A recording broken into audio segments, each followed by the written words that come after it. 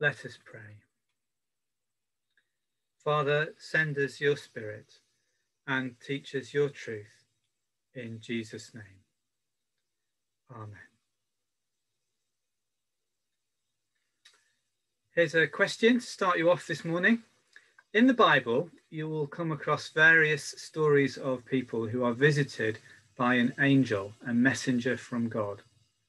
If you start reading the Bible from the beginning, who is the first person who receives a visitation from an angel of God? Well, I'll come back to that later. We're working our way through the stories of Genesis, thinking about what it means to be human in a God-shaped world. These are fascinating stories that go way back in history. They have been referred to as the Old Testament of the Old Testament. In other words, they were very old and ancient stories, even at the time that they were first being written and read. The stories of Abraham are set about 2,000 years before the time of Jesus, just as Jesus lived about 2,000 years before us. So just as the world of Jesus is ancient and strange in some ways to us, so the world of Abraham would have seemed ancient and strange even to Jesus and his contemporaries. Abraham is from a very, very long time ago, from a strange world with all sorts of different ideas about God and about how to live in the world than we have. I tend to think of these stories as legends. The precise origin of them is lost in the mists of time. It's not clear exactly who Abraham was as an individual or how he lived. But these stories have real nuggets of truth in them about what it means to be human and about how God relates to us as people. So we need to distill out of them those nuggets. We need to leave behind the strangeness of the context and try and discern something that we can relate to today. So we shouldn't compare ourselves too directly with what's going on. We can't take what happens in these stories as direct models for how to live today, because they're just too strange for that. But there are aspects of human life and relationships that we can compare with life today. Let's go to the detail of this particular bit of the story. It follows on from what Doug led us through last week. In last week's section, God made a promise to Abraham that he would have many descendants, even though he was very old. We were told that Abraham believed in the promise that God gave him. So now the story goes on in Genesis chapter 16. Time has passed. It says Abraham has been in the land of Canaan for 10 years. The promise has not yet been fulfilled. Abraham is childless. It's not clear how long Abraham has been waiting since the promise was made, but presumably it is in years, measured in years, which is a long time to wait for the fulfillment of a promise. So we might speculate as to what is going on. Sarai, the wife of Abraham, is the one who seems to lose patience, as it were, who wants to take matters into her own hands. Perhaps she's wondering, where is this promise? What is God doing? Why is nothing happening? Do we need to take some initiative? Should we step in? Maybe it depends more on us doing something than we first realized. Now, Sarai herself seems to have given up hope of ever having a child.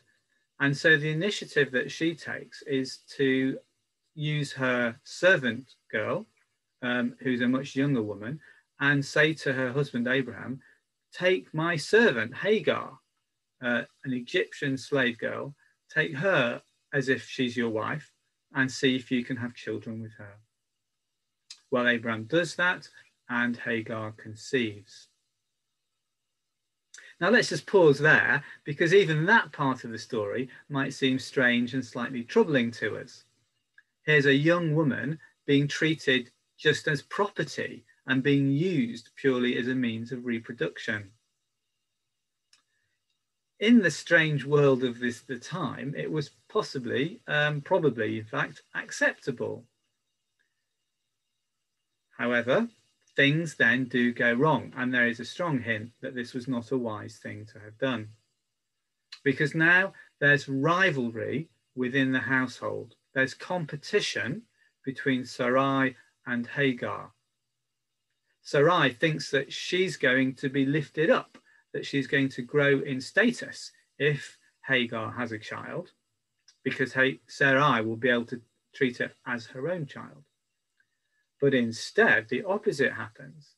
Sarai feels demeaned and looked upon with contempt. Perhaps because Hagar is like a wife now to Abraham, she feels as if she's on a level with Sarai. And more than that, because Hagar has conceived, she feels superior to Sarai. However, Sarai is still the one who has all the power.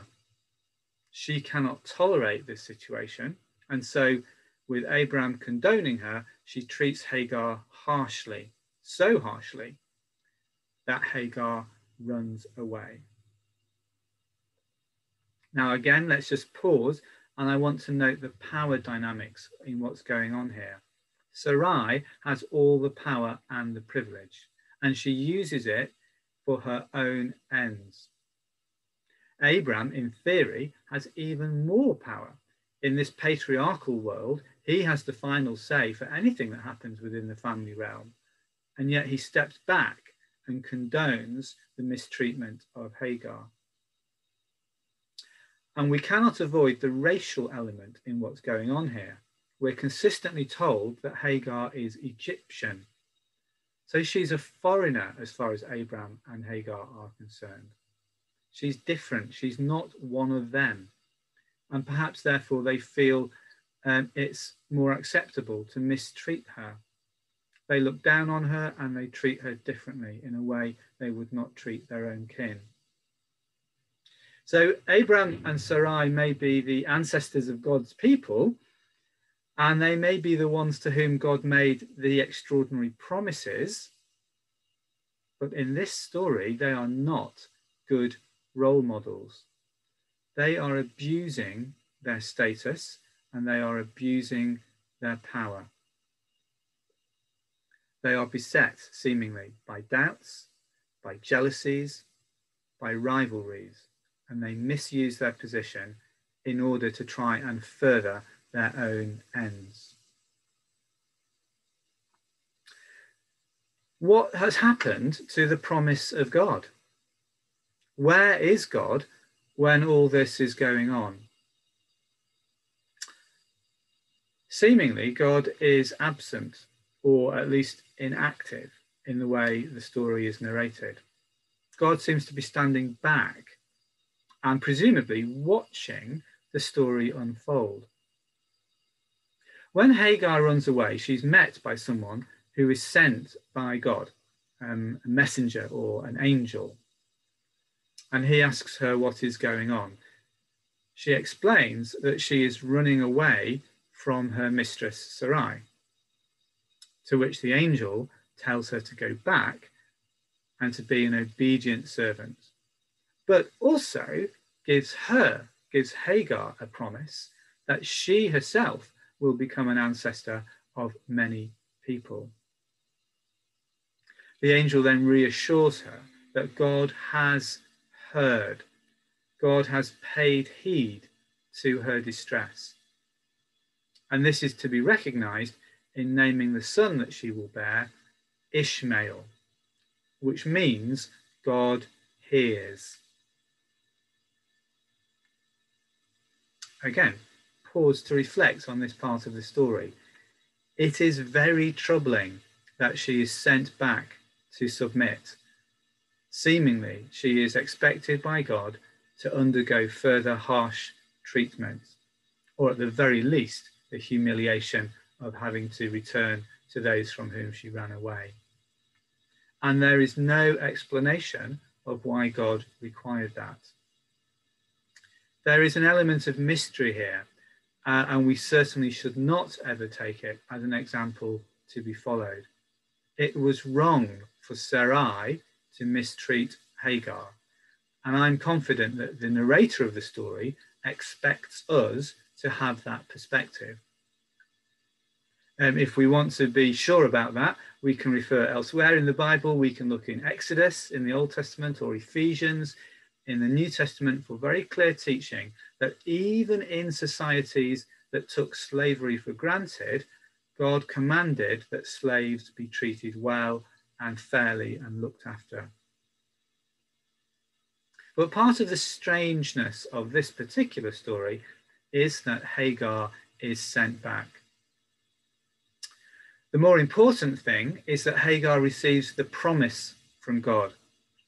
And in response, she recognizes that God has seen her.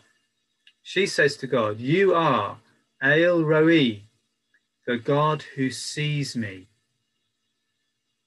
And the well where this incident happens, where the angel meets her, she then names Be'er Lachai Roi, which means the well of the living one who sees me.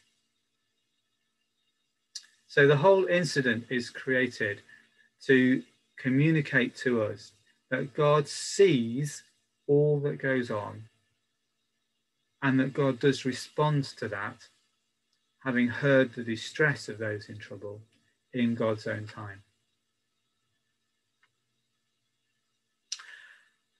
That's the story that we've read already this morning from Genesis chapter 16. As we continue working our way through Genesis, Hagar will pop up again in Genesis chapter 21, but that's not going to be part of our sermon series. So I'll just mention it very briefly now so that we've got the whole picture of the story of Hagar. Eventually, because of ongoing rivalries within the family, after both Hagar and Sarai eventually have both had a son, Hagar and her son Ishmael are banished. They're sent away. But when that happens, the same dynamic recurs. They're in the wilderness and they're desolate and desperate. And again, God who sees them, God who has heard their distress, reaches out to them and meets them through an angel and provides for what they need. So God does not allow Hagar to remain as a victim. God reaches out and helps Hagar, the foreigner, the one who doesn't fit in. God helps her with whatever befalls her, even though she is so mistreated, even though she's the foreigner, even though she is a slave. God sees and God hears and God acts for her well-being. Well, that rounds out the story of Hagar. It's good to recognize that the same themes occur in Genesis 21 as here in Genesis 16.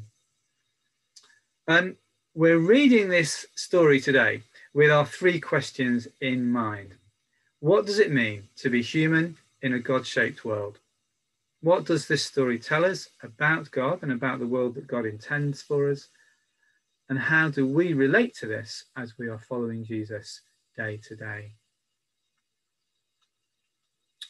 Well, the human characters in this story are God's chosen ones, and yet they are engaged in domestic strife, misuse of power, harsh treatment of others. And as we have seen, the abuse has a racial aspect to it. This is very shocking, and it is also deeply realistic. As God's people, we are not immune to doing wrong. We are not immune to misusing our privilege or misusing our power. The Church of England has recently issued a report called From Lament to Action that catalogues widespread evidence of racial discrimination within the life of the church historically. So we should never be so naive as to think that cannot happen here. Speaking about racial issues, I'm very mindful as I say this that I personally represent the dominant ethnic group in the UK, the group from which have come historically the main perpetrators of the misuse of power and of racial discrimination. And so the message that I'm grappling with personally is, to what extent have I ever been complicit in that? How have I ever made any kind of assumptions which prioritize my own interests or my own point of view over and against other people's? And this story prompts us as God's people to ask ourselves, how have we ever made decisions which are based around serving our own ends? It opens us up to the idea that whether deliberately or unwittingly, we might have been oppressing or mistreating others. That is the first thing we need to recognize from this story. Part of being human, even when we are God's people, is the possibility of doing harm and mistreating others. In the story, God made a promise to Abraham, which he believed at the time. But later in this story, we see him taking action at the expense of other people to try to make the promise come about. So we can take a lesson from Abraham, perhaps from his mistake, and take care to go on believing in God and putting our trust in God, even when situations look bleak. Believing in God's promises means acting as if they are going to come about. And that involves treating other people rightly, even when there's no sign of the promises coming about. Now, I'm reminded here particularly of the story of Cain and Abel that Steve opened up to us a few weeks ago. If you remember, Cain felt hurt when God did not accept his offering, and it was that which led to him murdering his brother Abel. So we are warned to guard our hearts and our attitudes. When we feel let down by God, or neglected by God, or perhaps by other people who represent God, like the church, those are the times when, to use the phrase from Cain and Abel, sin is crouching at our door. Abraham, capitulated and tried to take matters into his own hands. Let's not do the same. Let's not allow our distress, our despair, our discomfort lead us into acts of darkness. And where was God in this particular story? What was God doing when all that harsh treatment of Hagar was going on? As I've said, God seemed to be standing back and not getting involved.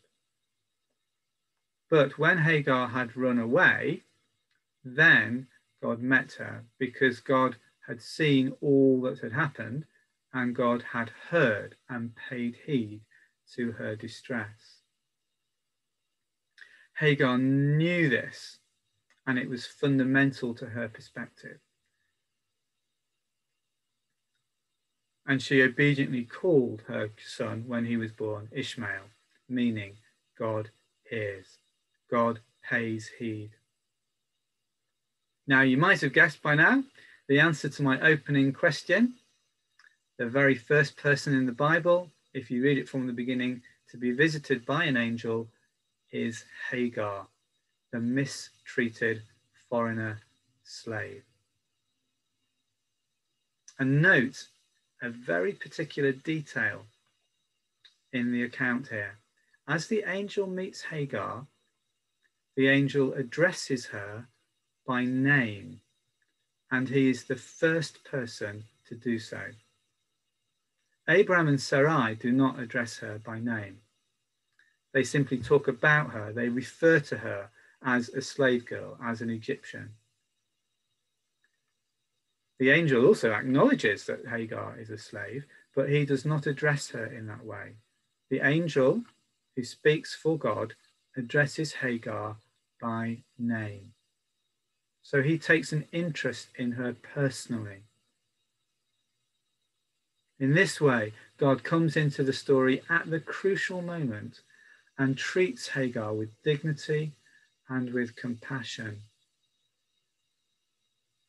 She is the one who's been abused and mistreated and the victim of domestic strife. And God reaches out to her and gives her hope and gives her a promise of her own. That is where God is in this story. God has not forgotten the promise to Abraham. That will still be fulfilled. But for the time being, things have gone wrong because Abraham and Sarai have tried to take things into their own hands. And God is not just going to look on that passively. God will not be the one who lets things go wrong and leave victims helpless.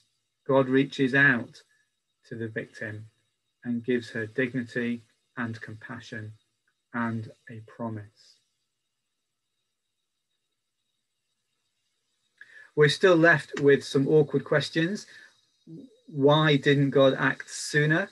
Why does Hagar get sent back? There are aspects here which are inscrutable about God's action, and the story doesn't offer us any answers to those particular questions. But what gives us hope in God's action is the fact that at the crucial moment, God does send the messenger to help the victim of abuse. Well, where does that leave us as followers of Jesus today? We are part of God's people, and we are recipients of the promises of God: forgiveness, eternal life in Jesus Christ. That does not mean that we will never do wrong, nor that we will never have doubts or insecurities. When we do have, those are the moments when our faith may be tested. Sin may be crouching at our door, and we must master it. We need to be honest and realistic about our condition as human people, even as redeemed human people.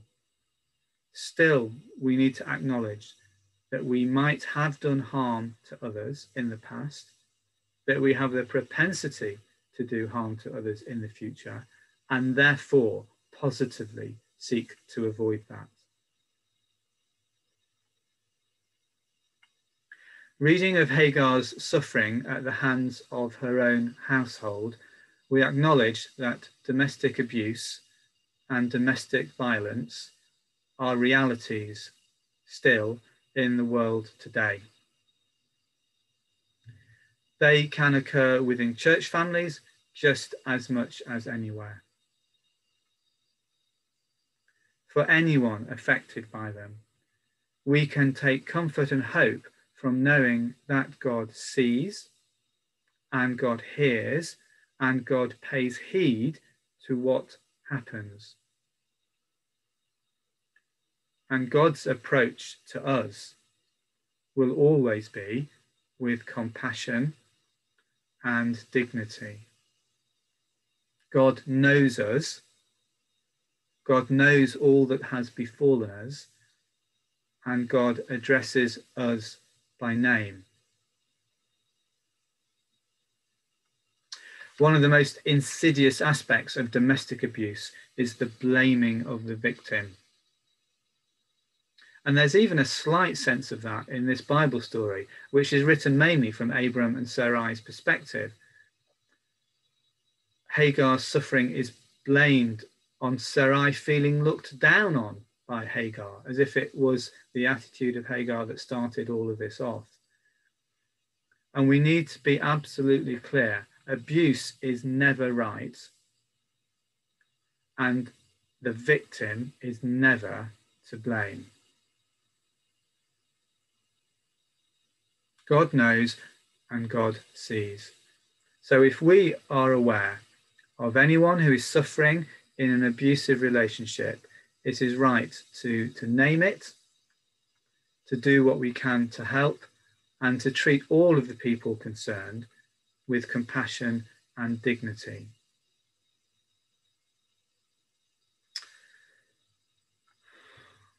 Now, I recognise this is really challenging and sobering stuff to work with today. It's not pleasant stuff to have to recognise, but it is a reality of the world we live in, as attested here in the Bible story. We know that even God's people can cause harm to others. We know that God knows and God sees all that goes on, and God reaches out with dignity and compassion to all who are mistreated by others. And that includes all those who are racially discriminated against, all those who are abused, and all those who are blamed for their own suffering. We are called as the people of Christ to protect the vulnerable, to work for justice, and to put right relationships which are broken.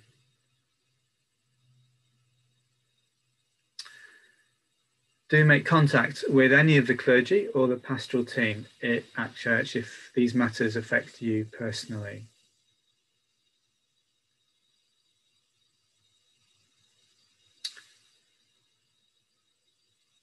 I'd like to end on some really great upbeat notes, but I'm afraid today's story doesn't allow us that opportunity. Instead, I'll take the themes which we've discussed and offer them to God in prayer. Let's pray.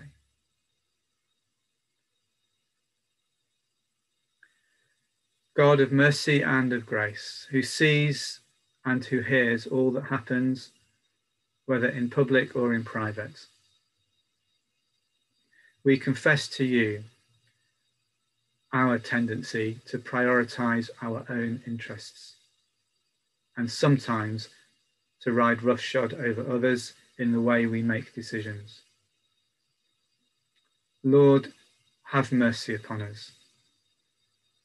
Lord, help us to recognize that and to turn aside from it.